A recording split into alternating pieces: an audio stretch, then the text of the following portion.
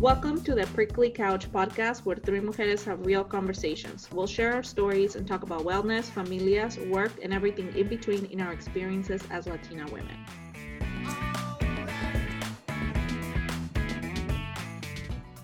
Hi, y'all. Welcome to the Prickly Couch. This is your host, Gaby Hurtado. Also in the line, Karen. Hi, this is Josie. Well, today we want to talk a little bit about our relationships, how we each met, what brought us to do this work. So we'll have some conversations, some questions, some thoughts about not only our relationship and how this project got started, but also how to build community and support. So thank you and welcome to our Let's do it. So let's talk about it. So for everybody that's been listening to this and maybe follows us on social media, we have a private practice, Prickly Pear Therapy and Training, and we have been in business for about 2 years, actually exactly 2 years this month, and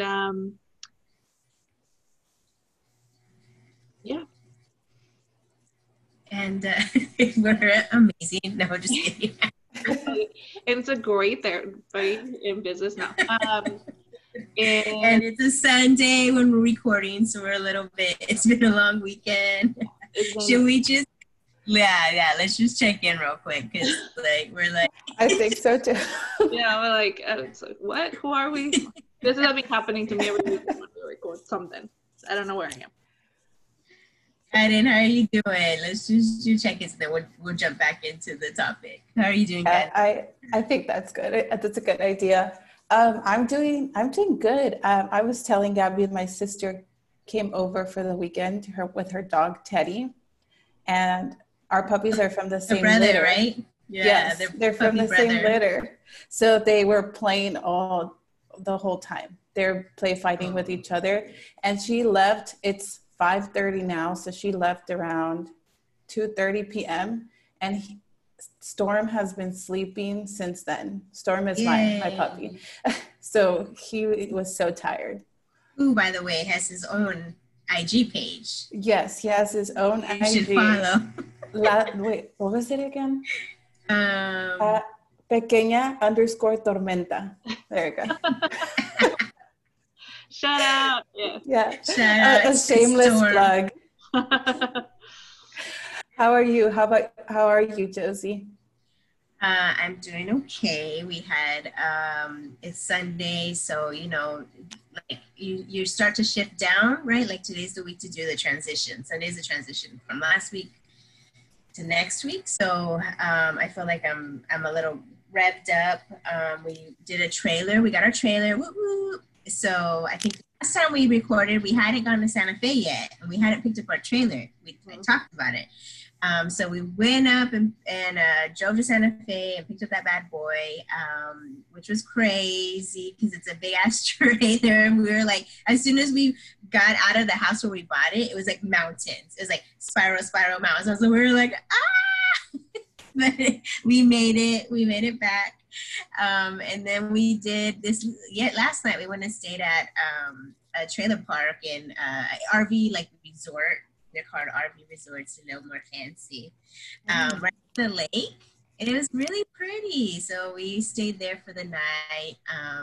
So that was exciting. But I literally just got home and watching the door before I sat down to do this. So all the things I have to prepare for the week, and my boys start in-person school tomorrow. So that's freaking huge. I think last time we spoke, they had just started school. Mm-hmm. And so I was like, I don't know, we're going to keep them home. It's been a whole month of them at home, virtual learning. I'm like, it's time for them to go. After 1 week, I was like, I don't know, y'all, guys, no, it was not sustainable. It was, I love them, but being their teacher for both of them all day long, it was craziness, shenanigans. partly the reason why we haven't been able to record all month, because it was just fucking chaos. So they're going back to school tomorrow. Yay. I'm excited about that. It's been a long month. Oh my God. It has been. So Gabby is further along in your pregnancy. Gabby, how are you doing? I'm 34 weeks pregnant today. So getting there. I also got some strange reaction to pregnancy this past week where I had a rash in my body. I was telling Karen about it. So I was on medication this last week and it's a lot better, but it's all the discomfort now of just waiting for baby to get here, and trying to wrap things up and be ready. So I think I'm feeling, yeah. 6 weeks. It's so close now. I mean, yeah. 6 weeks if the baby stays. If the baby stays. Right? So it could be like, everybody's been telling me like, it could be like 2 to 3 more weeks. So I'm trying to get all my ducks in a row, which has been interesting with low energy and not in limited amounts of coffee. So I feel that baby brain, I always thought it was a myth, but it's very real and it's here. And so, yeah, I have to take a little while to focus and regroup every time I change tasks. So it's been interesting, but excited, I think tired, impatient. Yeah, so a little bit of everything. Feels like it's been a year since last month. But here we are. And I'm also getting ready to move in 2 weeks. So, and family starts arriving. Your first house. So, yay, very exciting. But everything will happen at the same time. So we'll be closing on a house. Baby will be here. Family arrives, and it's happening. So, yeah. Well, I feel a little bit all over the place. Like happens. We're here for you. Thank you. I will say my prickly team has been my rock right now. I don't know where my mind would be without y'all. It's been crazy. That's you. You know, I was just thinking we should do an episode before you have this baby on pregnancy, and then we should do a post just so we have it recorded. Yeah. That'd be awesome. I think we should, because everybody's pregnant. It's weird. I went to Target to get, you have to get like their coming home outfit or whatever, and there weren't any outfits for newborns at a Target. Oh wow. Really? They're all out. I found like one set, because it had to be like a bigger onesie, they told us, so he was not cold because it's gonna be November, blah blah blah. And so I was like, okay, cool. So we just wanted something quick and grab to go, and there weren't any. No, Dios mío. So it's so crazy to me. Or multiplying. Right. It's so crazy to me how the last time I saw you, there was just no baby. And now the next time I see you, it'll probably be a baby, and it might be a bigger baby than I expected, because who knows when that will be. Because I don't think we talked about this, but the last time we all saw each other in person was probably January. December? You and I saw each other in January, Josie. But when did we do I think we did, didn't we do a team? Yes, we did a team brunch. Was it January? January or February? January, February. I think it was January, because I left February 5th. Yeah, okay. So January. Yeah. January. We have the picture. We do. Yeah. So we haven't seen each other in 10 months. Dios mío. And then I had a baby. So, well, I'm having a baby. So. Well, we're missing your whole pregnancy. I'm so bummed. Not that you would let me touch you all up on you, but I love She's like, nope.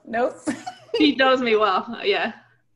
It would be so hard. Maybe it's a good thing we're in quarantine. That'd be It doesn't bother me if it's people that I know, but like, when you're pregnant, people claro, strangers know, and I would ask consent first. And I don't react well to that. And it's not because this happened in Mexico as well. Like it's everywhere. I'm like, don't do that. So yeah. But we missed it. I'm so sad. I might need to grieve. It's okay. You'll have like forever with this kid. I'll just drop it. You can take care of him forever. She'll take care of him. My son, he's turning 5. Oh, wow. Yes. He's a kid now. In a few days. So we're planning his quarantine party. We're getting a raspa truck for him too. So we'll have raspas. And then he wanted a kiss birthday party. That is awesome. Like yes, like he's a rocker. He like puts on the little phone and he like rock music. Like I love that. So he wants like a Kiss birthday party, so I bought him like decorations with rock, like guitars, and I bought him a Kiss shirt to wear for his birthday. You can do. I love that. That's so awesome. Yeah. Oh yeah, it's a secret, but that's what we're gonna do for Halloween. We're gonna be all of us. We're gonna be the Kiss crew. I need Star Child. Is it Star Child? I think I'm Star Child. We already picked Robert's Demon. I can't remember their names. Oh, I think something's Catboy or whatever he is. Whoever's Kiss fans out there, I might be butchering their names.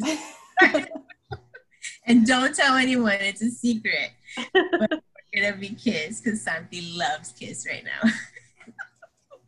So, yes, my baby's turning 5. So they'll be 5 years apart. Exactly, Gabby. Exactly. That's crazy. Exciting. Yay. Very well. But things are moving along. Life is continuing, which is exciting, but it's been a weird time. Shenanigans. So I think let's talk about the last 2 years when life was not weird like this. And we all met, because we met separately. I met Josie several years ago. And then as I was working on some projects, I met Karen. Right. And talk a little bit about how we all ended up. I have the picture. So we met, Gabby and I, you and I met at the Latina Researchers Network, Austin networking event. So the Latina Researchers Network is a network of Latina researchers.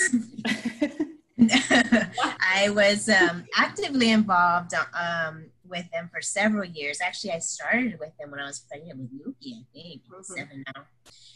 And so we were doing this thing where we were hosting, like all of us who were part of the LRN kind of leadership board, we would host networking events in our local communities.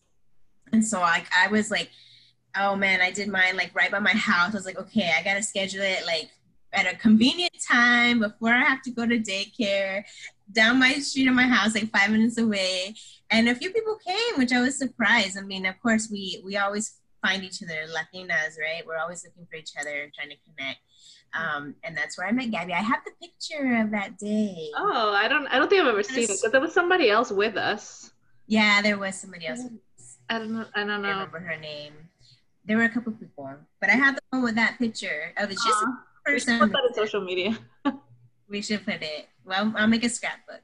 I don't even have a scrapbook for my kids. I swear. I try to make one and it never happens. So I joined LRN when I was a graduate student in Toledo. And so I went to the second LRC, the conference, in New York. In 2014. 2014. Yeah. So miles ago. Because I had Luki on my hip. I had Lukito on my hip. He was a baby. He was only 8 months. It was 2014. Yeah, it was I went to New York because I was thinking about applying for an internship, and I wanted to connect with people, but also I had never seen or been around PhD level Latinas at that time. There were like several hundred of us from all over the country. We had people from all over really come. Dr. Sylvia Mazula out of John Jay University was the lead executive director of Latina Researchers Network. And then she started this whole thing.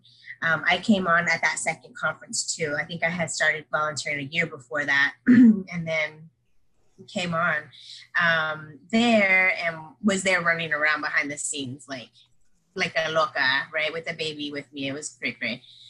So we didn't get to meet at that conference, but we were both there. We met a little bit later.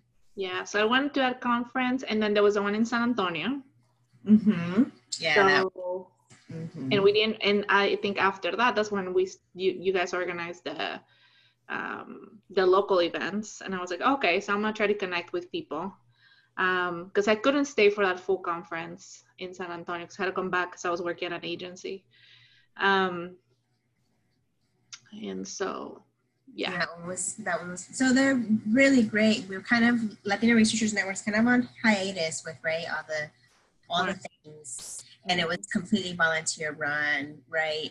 So hopefully we'll get that back and going soon. It was such an important network for Latino researchers from across disciplines, from across the country. We even have people like in China following us.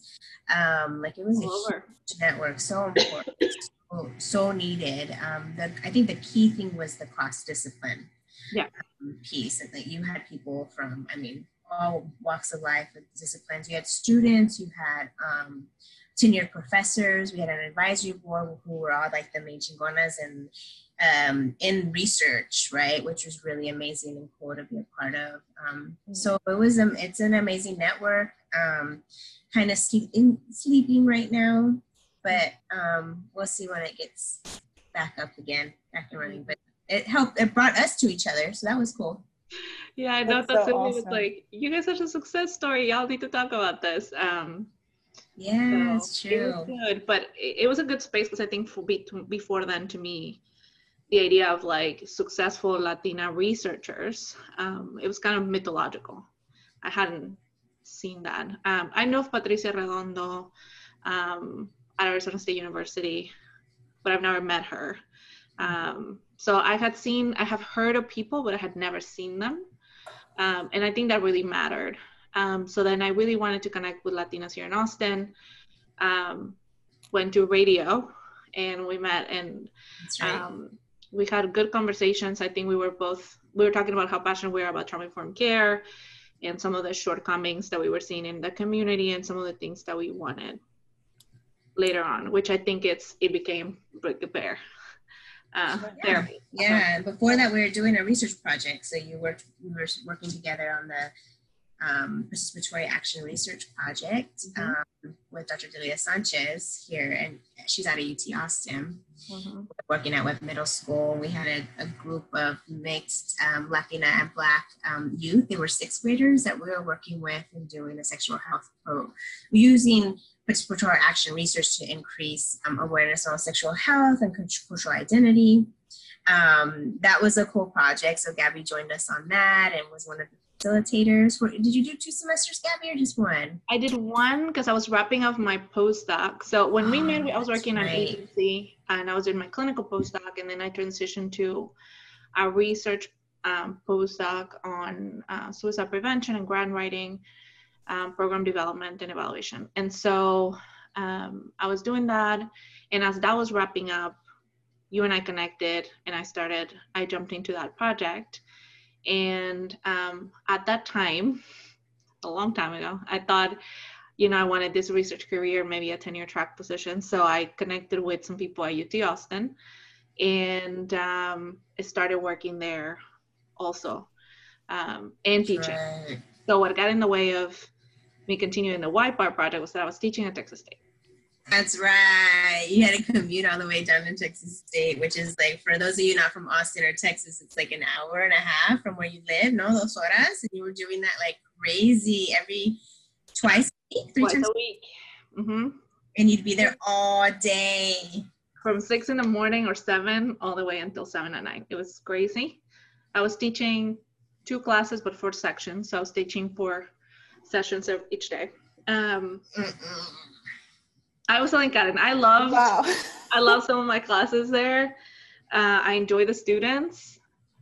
But yeah, it was not sustainable after a while. So then at that point I was doing some suicide prevention research at UT, and that's how Karen and I met, actually. That's how y'all met. Yes. Yeah. I think the network you were talking about, I think it's so important. Gabby is actually the first person, like first Latina with a PhD that I had met or come across with and actually had a conversation with. So I thought that was it's very interesting how you all connected that way, but we also connected that way in some way. But yeah, I met Gabby through a project while I was an undergraduate student, because I didn't know why, but everybody was saying I needed to do research. So I panicked on junior year. Into my junior year, I panicked and I looked at a website and I found this project that I was interested in. So I applied to be an undergraduate RA. And it turns out that in that project, Gabby was also working there. And she was the first Latina PhD person that I have ever met. It's amazing. That's amazing, because I want to pause there because we're in Texas. So I know working with Latina Researchers Network, and I was with the national organization, a lot of times there was assumption that you would, that we had fluent access to Latino, Latinx professors, right? And I also went to my undergraduate, my master's at Hispanic serving institutions. And all the departments I was in, there was maybe one. And this, like, it's a thing. Like, even though we're geographically in Texas, which is predominantly, or I'm not sure predominantly, but there's quite a big numbers of Latinx individuals here. We're not represented in higher education at all. At all. Like, and I think, what's our percentage? It's like 3%. I know of psychologists. 3% of all PhDs are Latinas this year. 3% of across disciplines PhDs in the U.S. Yeah. Wow. 3%. Right. So anyone out there thinking about doing PhD, talk to us, look us up. We will talk. We will support you, because there's not many of us at all. And so how powerful that is, that like Gabby was your first one, and you were already junior, senior? I was in my third year of college. Wow. Yeah. At a big university. At a tier 1 institute. Yeah. I didn't know That's that. Nuts. I didn't know that I was the first Latina PhD you met. Yeah, you said that earlier, and I'm like, wow, Gabby is really the first one.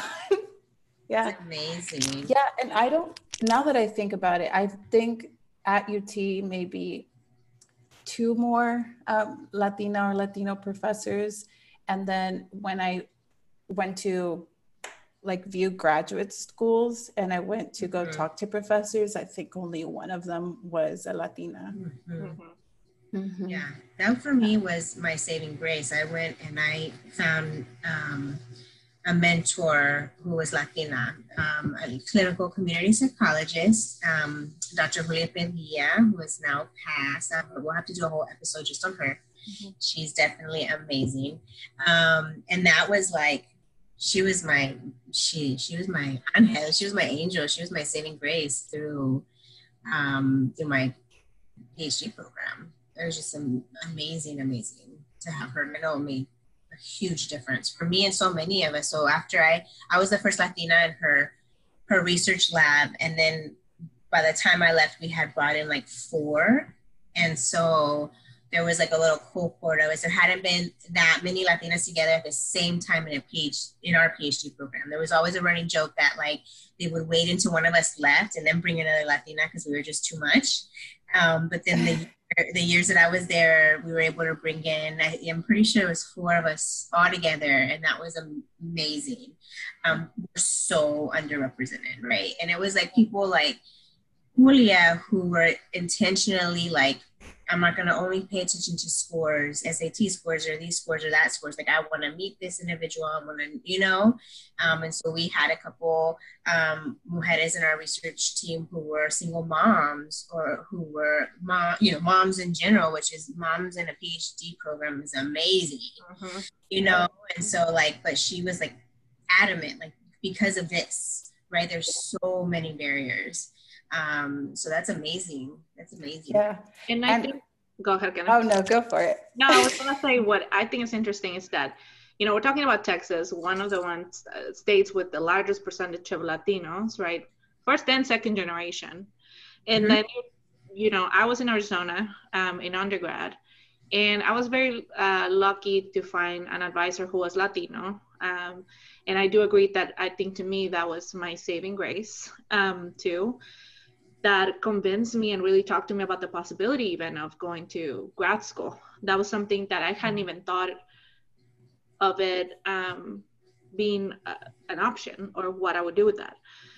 So then in having conversations with them and sharing space, I met other people that, you know, now have their PhD, Drs. Juventino Hernandez, Dr. Bianca Villalobos, who at some point we'll have in the podcast, we're close friends, among other folks. And there was a couple of graduate students at the time that were very intentional about taking care of us and really coaching us to get to graduate school and be successful, and provided support throughout the years.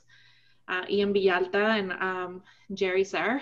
And creating that community really made a change. But then I think at a point too, I thought that was normal because everybody at ASU in my lab, in my microcosm, was Latino and got it. Supportive. Supportive. Yeah. And understood my background, right? So understood that I was an immigrant student, international student, understood what that entailed, and knew kind of what are some of the criticisms or things that would come up as I was being evaluated. And then I moved to a Midwest. And my advisor in grad school was a Latino man. And I think he was supportive. And also, it was only a couple of students of color in the program. And so that completely, I think, changed the dynamic of things. It was a predominantly white space, right? Yeah. Yeah. See, I when I went to Georgia, similarly, what you said, we had, I had a couple of grad students who were a year or 2 or even 3 ahead of me. They weren't necessarily Latinas, but they were women of color. And so that was huge because they reached out and they pulled me aside, hey, Josie, how's it going, blah, blah, blah, right? And so like we would do, and coincidentally enough, we all volunteered at the organization Julia founded. It was También Latino. Again, we'll do another episode on them because they're amazing. Everyone should know about them. But we do like pizza and drinks after every group. We had groups Wednesday nights, and we would like go, and then I'd just be like crying. But we had our like community of grad students. They were amazing. They're now in New York, and are just psychologists and doing their own thing. But like that piece is huge. So then we would do that for the folk. Like we would try to do that for the grad students that came behind us too, and so just support each other through, because it is the navigation of predominantly white space, and that culture shock. For me, it was a culture shock because I went from University of Texas San Antonio, another Hispanic study institution. Yeah, it was really diverse. There was only 2 Latino professors, one of them my mentor, one of my advisor there in the department. And but then when I went to Georgia State, it was like a culture shock. It was a predominantly white institution, like in terms of culture and all the things, right? And so that was hard to navigate. Yeah. And I will say, when we're thinking of Arizona State, right, we're thinking about, yes, it's a community where there's a lot of Mexicans, a lot of Latinos, but it's still, the culture is very white. So having that space, right, as an undergrad, allowed me to and this is something we'll talk in a different podcast episode, but allowed me to understand a lot of the dynamics that coming into the country by myself, I had no idea. And so it was very interesting to learn a lot of stuff during those 4 years, and then have that not be present during grad school, or like feel like it was missing. But that experience of grad school we talk about at a different time. Yeah. I can take us hours. So. I think all these relationships with people that understand you and understand your background are very important. And I remember Gabby and I worked in the same research project, and we kind of both left the research project. Eventually I graduated and she left the project. And after that, we kind of just lost touch. And I was going through graduate school applications, and I was getting very overwhelmed. It was a lot. I was doing it all on my own. And so I as I was finishing them up, I remembered Gabby, and I was like, oh, I'm going to set up a time to talk with Gabby to see what her experience was like. And so we meet at Mozart's, which is a coffee place here in Austin. And I talked to Gabby, and she just like re-energized me because she was so real. She was just like, oh yeah, people are telling you this, this, and this. Think about it this way. And then, so it was so, I want to say just a lot of energy that I was getting that I had lost throughout the process of those applications, that because Gabby and we have some similarities in our background, she was able to, I guess, talk to me about how it worked for her and how I should be careful to what I listen to and filter out the information that I'm getting. So the relationships with people who understand you are so important. And I don't know. Yeah. I don't know if I would have, how I would have felt after if I hadn't spoken to Gabby. Yay, Gabby. Yay. I'm glad that I thought I forgot about that. Yeah, we met and we were talking. And then after a while, when I left that conversation, I was like, hopefully I wasn't like too negative, you know? I felt like I was. Oh no, I thought it was positive. Like, be helpful. Yeah. I thought it was positive. I left, I got in my car. I'm like, okay, I can do this. Let me finish applications. Yeah. Nice. That's the thing. You just need someone in your corner, right? Who gets it, and the whole process is such a, it's gonna be a bad phrase, just heads up, but such a mind fuck, right? Like the whole process the whole process, interviewing and throughout grad school. Even from the essays, right? Like that they have you, I think yeah, about all this shit you have to put out there about your story to make it, and the things that people will recommend that you put out there about your life and your personal story, and to make you feel like you almost earn a place in the academy. And you feel that way. It's just, you feel that way. It's like cochinadas. I like your choice of words, Josie. Thank you. Ay, Dios mío. So how important, I guess, like the underlying message is like how important it is to have networks like this and build community with other folks who have similar backgrounds, or for me, people of, generally people of color or folks with different marginalized identities. Like it's interesting because it feels like we would always, like throughout my stages of life, have always like found each other, right? Like especially in grad schools, like we all kind of like grouped together because we could support each other, right, around our marginalized identities, whatever those might be, and those experiences in predominantly mainstream spaces, right? Which is cultures just aren't where it's not our culture. So it's just a different way of needing to relate that you have to figure out, or you have to have someone coaching you on the way, because you're like, what is happening? And you might internalize that as like, I'm messed up, I don't belong here, I shouldn't be here, or I said the wrong thing, or I said it the wrong way, or me salió el acento, right? My accent, I showed up with my accent too much, or whatever shows up when you're in those spaces that is other, and you're made to feel like it's other. Yeah, I think I was talking to Josie about something recently, and I was like, oh yeah, that time grad school, and I was in the dark place, right? Because I had to mask my accent for so long, and my appearance. I was very discouraged to, have curly hair and things like that, right? And so it's interesting what that can do to you and to your identity, and then having to undo all that afterwards. But I think in continuing with the story too, then after we all connected, Jess and I continued to hang out after all these projects. We worked together at coffee shops and met and all this. And I think we were at radio again when we were having a conversation about life at that moment, and then we started talking about career transition. Transitioning career. I was in a research career. I had been there for 5-6 years. Shit was going down at my own organization. That was really difficult for me, and a lot of us, not just me, quite a bit of us, like I think at that first round, 5 or 6 of us left. And then quickly after, more and more people left. So it was a pretty difficult situation at my organization. And I was just like, I don't know what to do. I don't know what to do. I did not want to I didn't want to give up the work I had done. And I didn't want to also just join any organization. Like I'm still healing from that experience. Like it was grad school, which was traumatizing. And then this experience I had, which was a beautiful experience for most of the part. And then towards the end, it got really freaking miserable.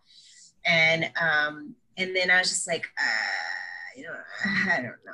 So it's we were just talking. It's do we want to, what do we think about starting private practice or what would that look like? Because what would that look like at the same transition that you were, where I had wanted, to continue in academia, and it was at that point that I realized that was not where I needed to be, and having to also process, some stuff that happened, and not being in a healthy environment, work environment, right? Yeah. And so we were both there's something, we have to do something about it.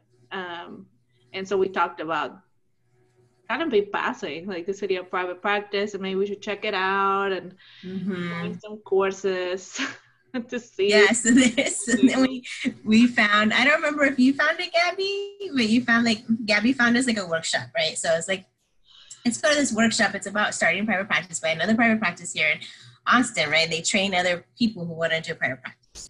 Shout out to them. They do a great job. It was a great workshop, yeah. It's a great workshop. They're called Yellow Chair Counseling. Right? Yellow Chair. They're a whole nother, but they're predominantly led by white women, right? And so we go on a Saturday. It was a whole day Saturday. At the library downtown, the brand new library, which is beautiful. It is beautiful. It's so beautiful. So we spent the whole day there, and then we're we had already started looking at possible office spaces. I was just doing while the kids napped, Robert would drive me. We would just drive around and look at office spaces, and the boys would be, because that's the only way we could get them to nap, was to drive them around on the weekends. So we would drive them around, and we'd be looking. And then I take pictures and send them to Gabby, right? So we go to this workshop, and on the break, we're I think we can do this, right? And Gabby's I think we can do this. I was there's this office space. Let's go look at it. She was ready. We were ready. So they were we're Judy, if all these people can open their private practices, right, which are mostly run by white women, then we can do it too. Why can't we do it, right? What the fuck? This is, and then we had this book, a little workbook. We're okay, we need step 1, step 2.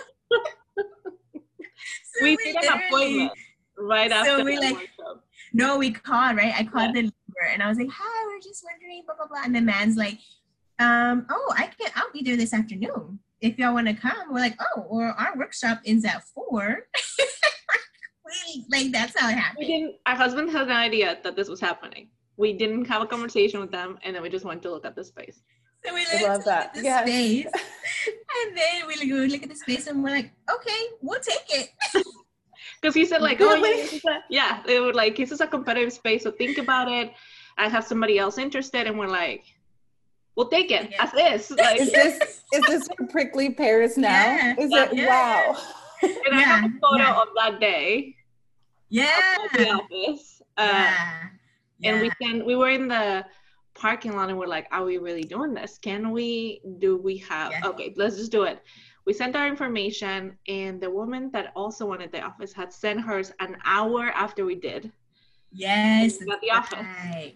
Yes. And so we talked to our landlord, and he's also a PhD. So we're psychologists, and he's yeah, we're PhDs. He's you're PhDs, you're minority women. It would be amazing to have you in my office space, blah, blah, blah, blah, blah, right? He was super excited to have more PhDs. And he's he points around to the office building. He's no PhD, no PhD, no PhD. None of these people have PhDs. You guys have he was going off. Yes, we love you. We're in. Totally. Okay, we can do this. We can take the office as this. It's fine. And so we signed the contract it was so feo. And the next day. Carpet with the blue blinds, it was feito. Oh, It was really? royal blue. Yes. The entire thing. It I've was been so there ugly. once. I don't remember You've only been there why, once? but I've been there once. Yeah. Oh, I hilarious. I You've don't only been remember there why I once? went. You went Oh, actually man. with me. So what happened, like we set all this up, right? So like we start decorating and thinking about all this Oh, stuff and it's like so meeting there, beautiful. building furniture, all this. And then, we were talking about the different things we wanted to do. And I think you and I met at the office when you were applying to grad school to like talk about some stuff. Honestly, I I don't remember. but I'm But we going to met. trust you. Yeah, but you went there. I think you went like a couple of times. You didn't go to our anniversary, like cafecito that we had? I don't think so. No. I don't think I invited a lot of people. We Just had the one that is in charge of this part of the practice. I love this part. We had a full open house. It was amazing. We had it catered. The pictures are It was beautiful. great. And then we had a year later, we had it like a cafecito. And of course, this year we would have had a new, like something for our new office because we've now, since then, added another suite. So we have 2 full suites. And so we would have had something this year, but With our Just ruining festive, things. just our festivities. everything. Yes. So then what happened? I think we were talking about, this was 2018 when we opened. Mm-hmm. So we had been working on this since like maybe May of 2018. We went to LRC actually that year. That's right, we did. And back in New York. Yeah, we went back to New York. We did that. And then in coming back, we started thinking about creating a team. That's when Raisley joined us in December. And shortly after, because I didn't know, God, and you were applying to grad school, so I didn't want to add stuff to your. That's right, yeah. You guys, I was like, I don't know that if we should ask, but I was like, I know someone that I think would be a great fit for our team. And then we contacted Karen to join our team as the social media manager. Yes. And that's how I met Josie. Yes. Yay, that's how she was the only one there during the brunch when I got there, and I had not met her yet. I was so nervous. I was like, oh my God. What am I going to say? That's right. Yes. And then since then we added Anna, who's our billing specialist. Jasmine, who's our dietitian, and now our new Ruth, our new postdoc. And then we just hired an admin too, who will be starting in a couple of weeks. So yay, we're growing. And I think the reason why is so important to us is because of what we were talking about earlier, right? Like we each have had experiences where like being the only one, needing to like really work. Like it's work, right? To like find other people who can be supportive to you, find your network of people, pull them in, right? Nourish those relationships. And then, connect, right? And reach out and then do that for others. I think that's the key is like always doing that for others. And for me, I feel like this, just because we're in private practice, part of me was like, oh man, we're going to move to private practice, we're going to lose that. And it's like, no, we can just recreate that here, right? Have a space where we're supporting the community, right? Each other. We have Ruth that lives in Houston. We've got people through social media contacting us from all over. We have chingonas all over, right? That we can connect with, and how important that is to still provide that support and that offer that community. And that's what we're hoping to do with this podcast again, right? Where we can like build community in this way. And so it's just a different way of that we've transformed, but like I think we've realized that we can still do it this way. We can still use this platform. It doesn't have to be like head down, we're just in our private practice doing seeing our clients, right? No, we can build a network of and be a pass-through even for other Latinas or people of color that like need a place like here in Austin that's predominantly white, in terms of the mental health field, that need a place to like land for a little bit, man. I mean, maybe they don't want to stay with us forever. Maybe they just want to come, land for a minute, fill out private practice, and then, build their own thing going forward. And like us, we're totally down with that, right? Like it's more of, I don't know how you'd say it, but it's more of like a springboard or a place for folks to like get support and feel supported through that process. Yeah. So it's not, it is a scary thing, right, to do private practice, but that it's not another barrier, right? Mm-hmm. That folks don't see themselves in private practice owners, so then they don't do it. You know what I mean? And Josie, you made me think too that, you know, we both came from, I think, very traditional, you know, in regards to career, like I think very traditional programs, and like we knew what, you know, in clinical psych or community psych, right? Like they set this path that you should follow mm-hmm. if you want to be quote unquote successful. And right. I think that, you know, for those of us that love research or that love other pieces that you usually think you need to be linked to an institution for, right? Which was my idea. That's the whole reason why I wanted a tenure track position, because I thought I couldn't do research outside of that. And so also showing folks that there's academia and some of those traditional routes are one option. Yes. And there's other way that you can. There are other ways, yes. Feel well-rounded and do the things that feel good, whatever that looks like, right? That could be industry, private practice, clinical work, research, community organizing. Consultation, consultation, nonprofit teaching. Work, for-profit work, mm-hmm. teaching, yeah. You said that, Gabby, again, another first. I think you were the first person that I had known of that was doing both, like academia and then research on the side. So I was like, wow, I didn't know you could do that. So it was until then that I was like, I looked into it and saw more options than just, oh, I need to go into research now. I'm going to on my third year of school, because then I'm going to have to apply to grad school and stay in academia for a while. But yeah, that's one path, right? That's mm-hmm. one way. There are others. I think academia, especially grad school, they're acculturating you into the academic culture. Mm-hmm. They're preparing, that's what they're preparing you for, right? It's all about getting you up to the next level, up postdoc, and then a tenure track position, right? But when you're, like for me, I wasn't aware of that system. I was just in it. I was just like, okay, that's the next thing I do, and then that's the next thing I do.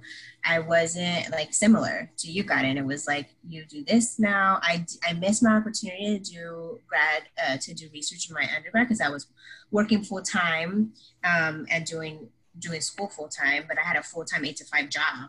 And so I didn't realize until my senior year, they're like, oh, you're supposed to do all this research. I was like, right. And then I had to make a living. So that's why I went for my master's program. That was the research psychology program. And I was only able to quit my job because I got my mentor at that time had me apply for a fellowship, and I got a fellowship. Mm-hmm. So that's the first time, my master's program was the first time I was ever actually able to go to school without a career, like I was an administrative assistant. I worked a full office job, and I just was doing what I had to do because I didn't know. I didn't have anyone in my network to support me through that. And so finally I was like, oh wait, there's like there's a whole system here playing out, right? Like you get a career. I just listened to a podcast and they're talking about like, you know, is college the track to go? Yeah. Right? Like to be more mindful of like, it's a system to make lots of money. It's a profit, right? Like, so like knowing, I didn't know any of that, right? I didn't realize that grad school was preparing me for a tenured position for academia, right? You don't get classes in opening a private practice. You don't get classes, you don't get any of that. You get academic classes. So it's important to be able to, I think, as early on as possible, start to like ask questions like you did, right? Talk to people to like explore what are other ways that this can look, you know? Right. And I think that goes back to what Gabby was saying earlier, how when she describes the stark place of what she wanted others were telling her to be during this time.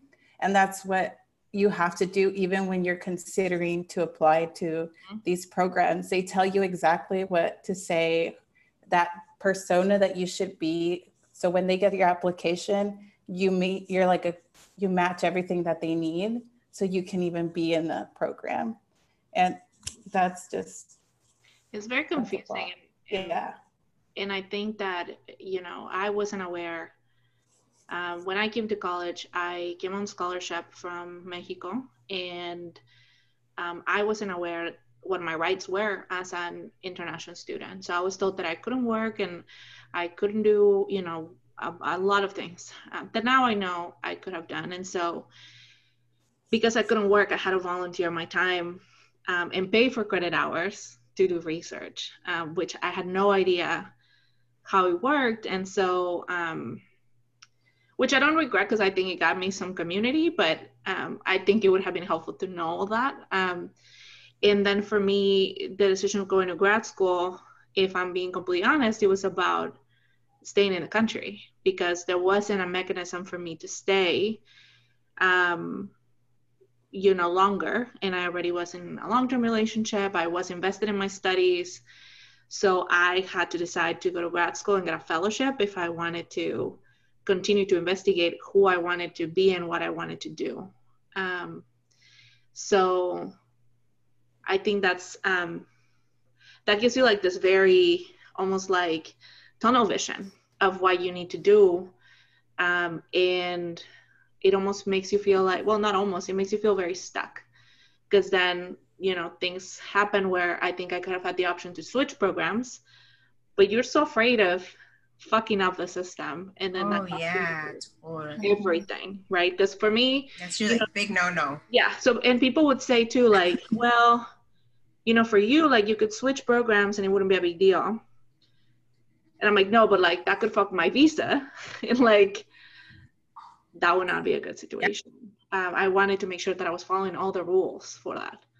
And I still have my home, and I wanted the option to either stay or go, depending on what things were, but I hadn't had a chance to explore that yet. So. Well, the part of the following the rules, right, is part of the culture of like mainstream culture is like you have to show up and be this way and leave your hoops at home and leave your red lipstick at home and you've gotta show up and be in this white mainstream culture the way that is acceptable to them or you won't make it, right? And so I remember getting those messages really early on, but then you're confused like what is happening? Because no one unless they're the grad students or my mentor Julia would tell you that, right? Like would tell you that, or you're us, right? And we'll tell you all the things you need to know. But for the most part, like if you had white mentors, it's just a confusing thing because you're getting feedback on your evaluations that are every semester on just how you're showing up and how you're looking and how your hair is brushed and like all this shit, right? That you're like, whoa, wait, what the hell? Mm-hmm. And so it's super, super, super confusing. I'm glad we're together and we can support each other and still heal from that craziness. Support others, right? Support others who are considering going this route and build community. I think it's thinking of like how we're building community here with our practice, but also virtually, right? Supporting. I have networks of folks that we stay connected with, right? I have a network of folks from my old job. I say people from grad school. Like, I just try to stay connected with people because they were super important to me during those times, right? And they're still super important to me now. It's just, life happens, it shows up in a different way. I'm not in a predominantly white space, but a lot of my colleagues are, right? And so we can talk, right? And I feel like being out of it, I can help, I can be a little bit more grounded and help support, right? Because even though we might have other stressors, we don't have that particular dynamic, which is huge, right. It's stressful. And I think when we even put back, right, like we're both like, oh no, this is not what we do no more. Like this is not it. And I think, we'll have a whole episode on grad school and all that, because I think there's a lot of stuff to talk about there. So much more.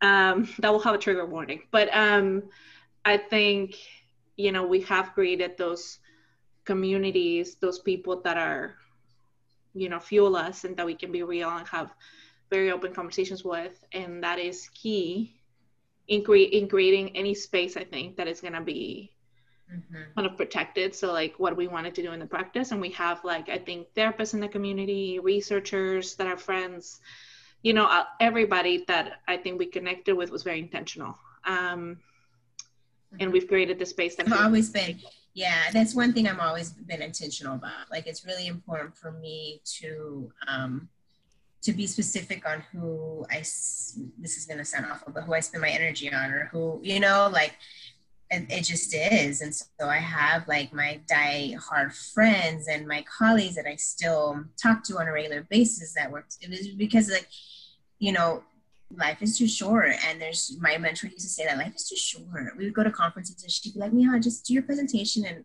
go take the rest of the day off. Life is too short. Yes, totally. Okay. But yeah, so it's like, you know, being, I think it's important to be intentional, right? For us to build this network. And I think as to be able to have these conversations and support one another and build a network where we're by and for, right? We're by women of color for women of color. Like, we're clear on our website and all the work that we do, that's what we do. That's what we're here for. And that's okay. Mm-hmm. And it's needed. Yeah. And I think in and of itself, at least for me, I can say it's been healing. Because I think I had those communities and I had those conversations, but I never seen it in practice, like 100%, how we are doing it now, both in the practice, but also in the way that we're connecting with each other.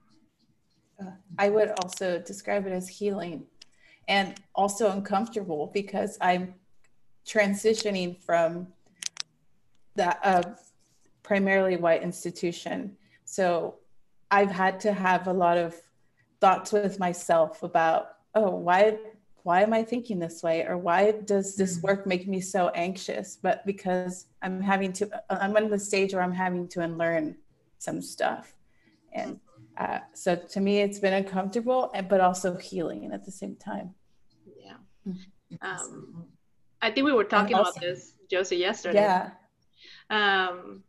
We were saying that we need to have a whole space where we talk about that evolution that we can have as people, and you know, link that to some of the cancel culture stuff that we see that might not be super helpful, but there has to be that space for us to unlearn and to let go and heal from everything that we've been through, so we can undo and actually show up as our authentic selves in our relationships and our community, and having honest, open conversations about what that entails.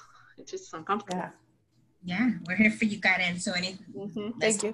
Talk about when you're like, awesome. Yeah, you're like, damn, Josie, why are you taking so long to get back to me on email? I feel like it's usually me.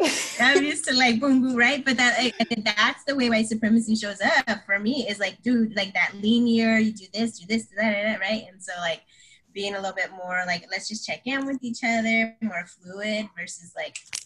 Yeah, and sometimes I'm like, oh wow, I didn't know this was a thing.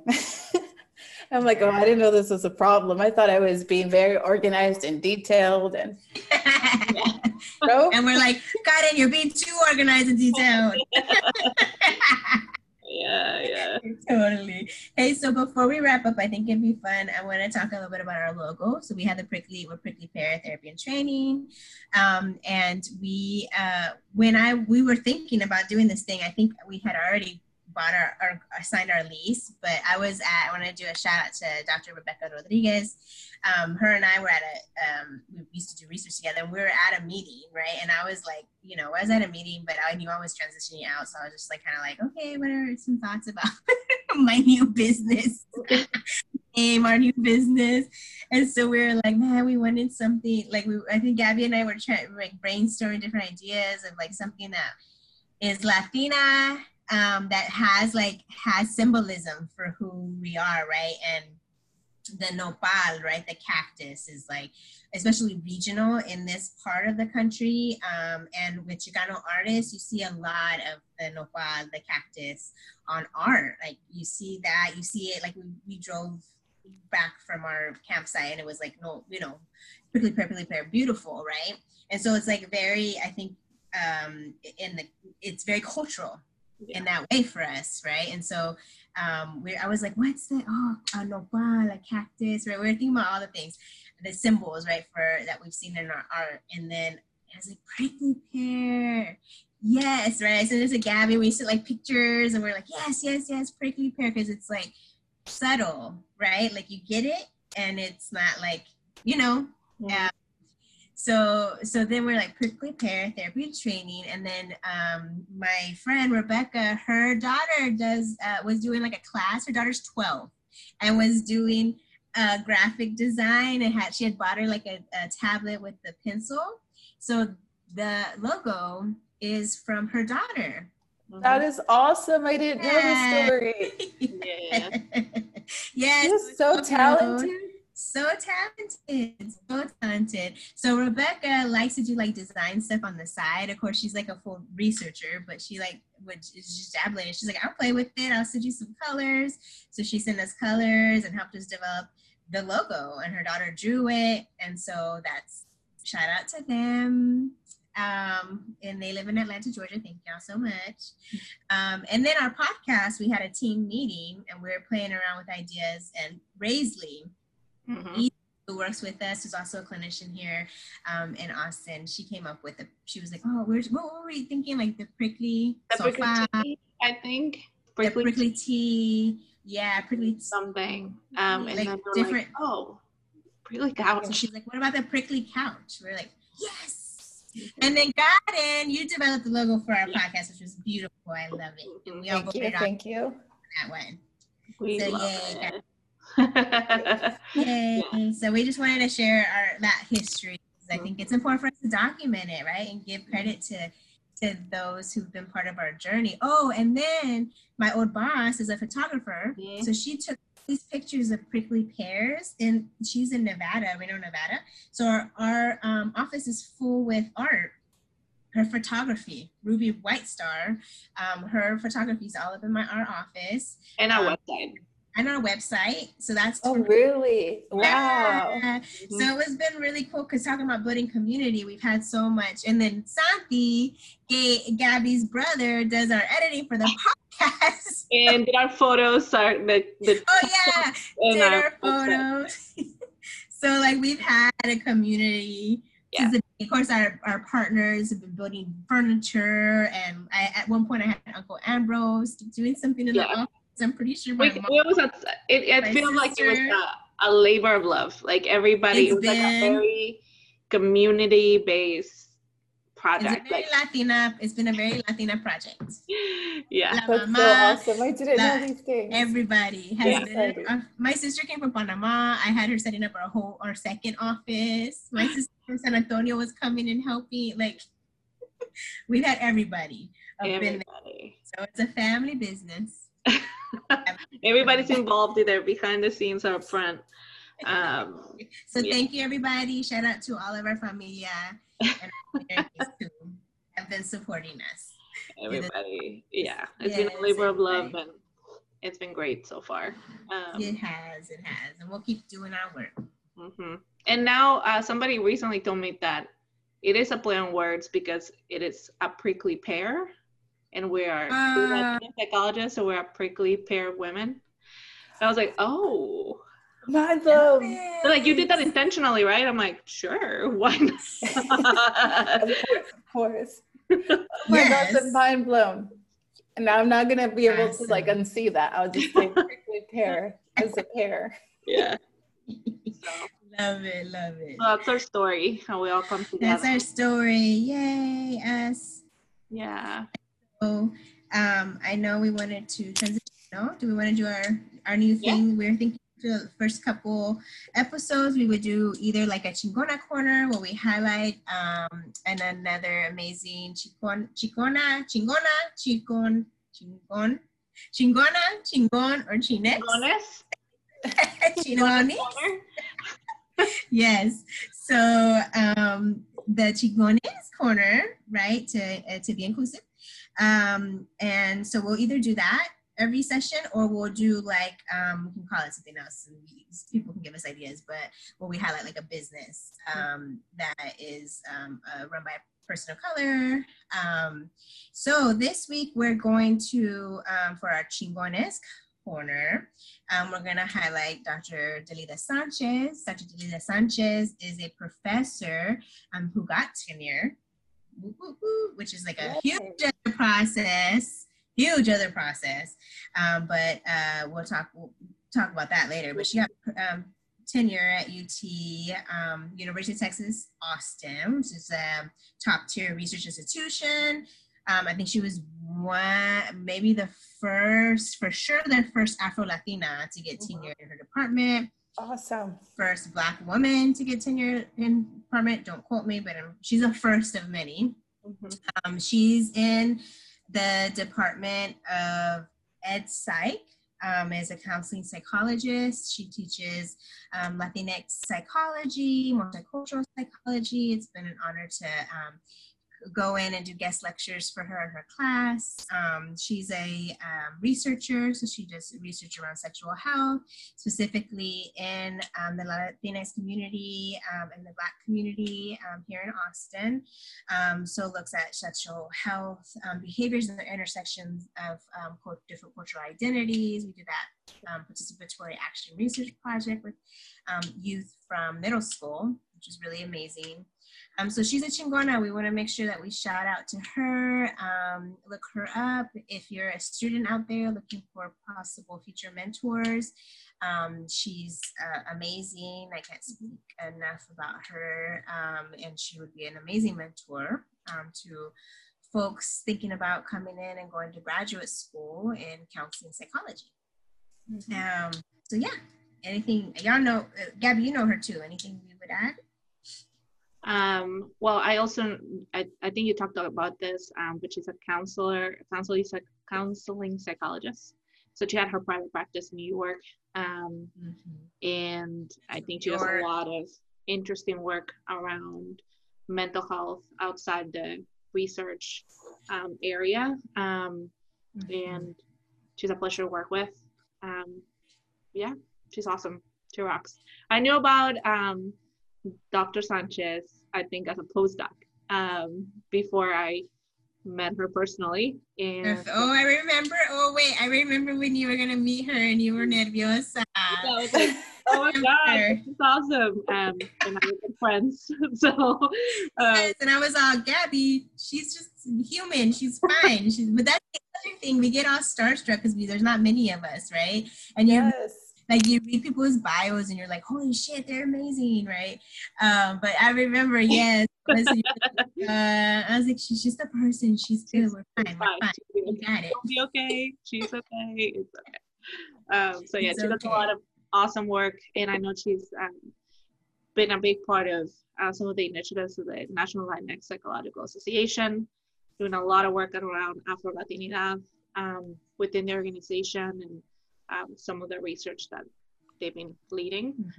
She's going to have a special issue that comes out in the Journal of Latinx Psychology around Afro-Latinos, the first time ever. So she's been the editor of that. She's been spearheading that. I remember when she wrote up the proposal for that to get that proposed, and then she's partnered with a couple other people, but she's pretty amazing. So we'll have her in a future episode. Yeah. Yay. Well, thank you for joining us all. We will continue these conversations in a couple of weeks. We will be posting a little bit more about what's to come. But we know that we have the election in about a month, actually. So we'll be talking about ways to take care of ourselves during that time, things to consider. And it's also Domestic Violence Prevention Month. And so we'll be having a special episode on that and having some conversations about what that means, prevention, and some resources out there that can be helpful for folks that are undergoing violence right now. Yeah, looking forward to it. All right, y'all. Have a good night. Take care. Bye. Bye.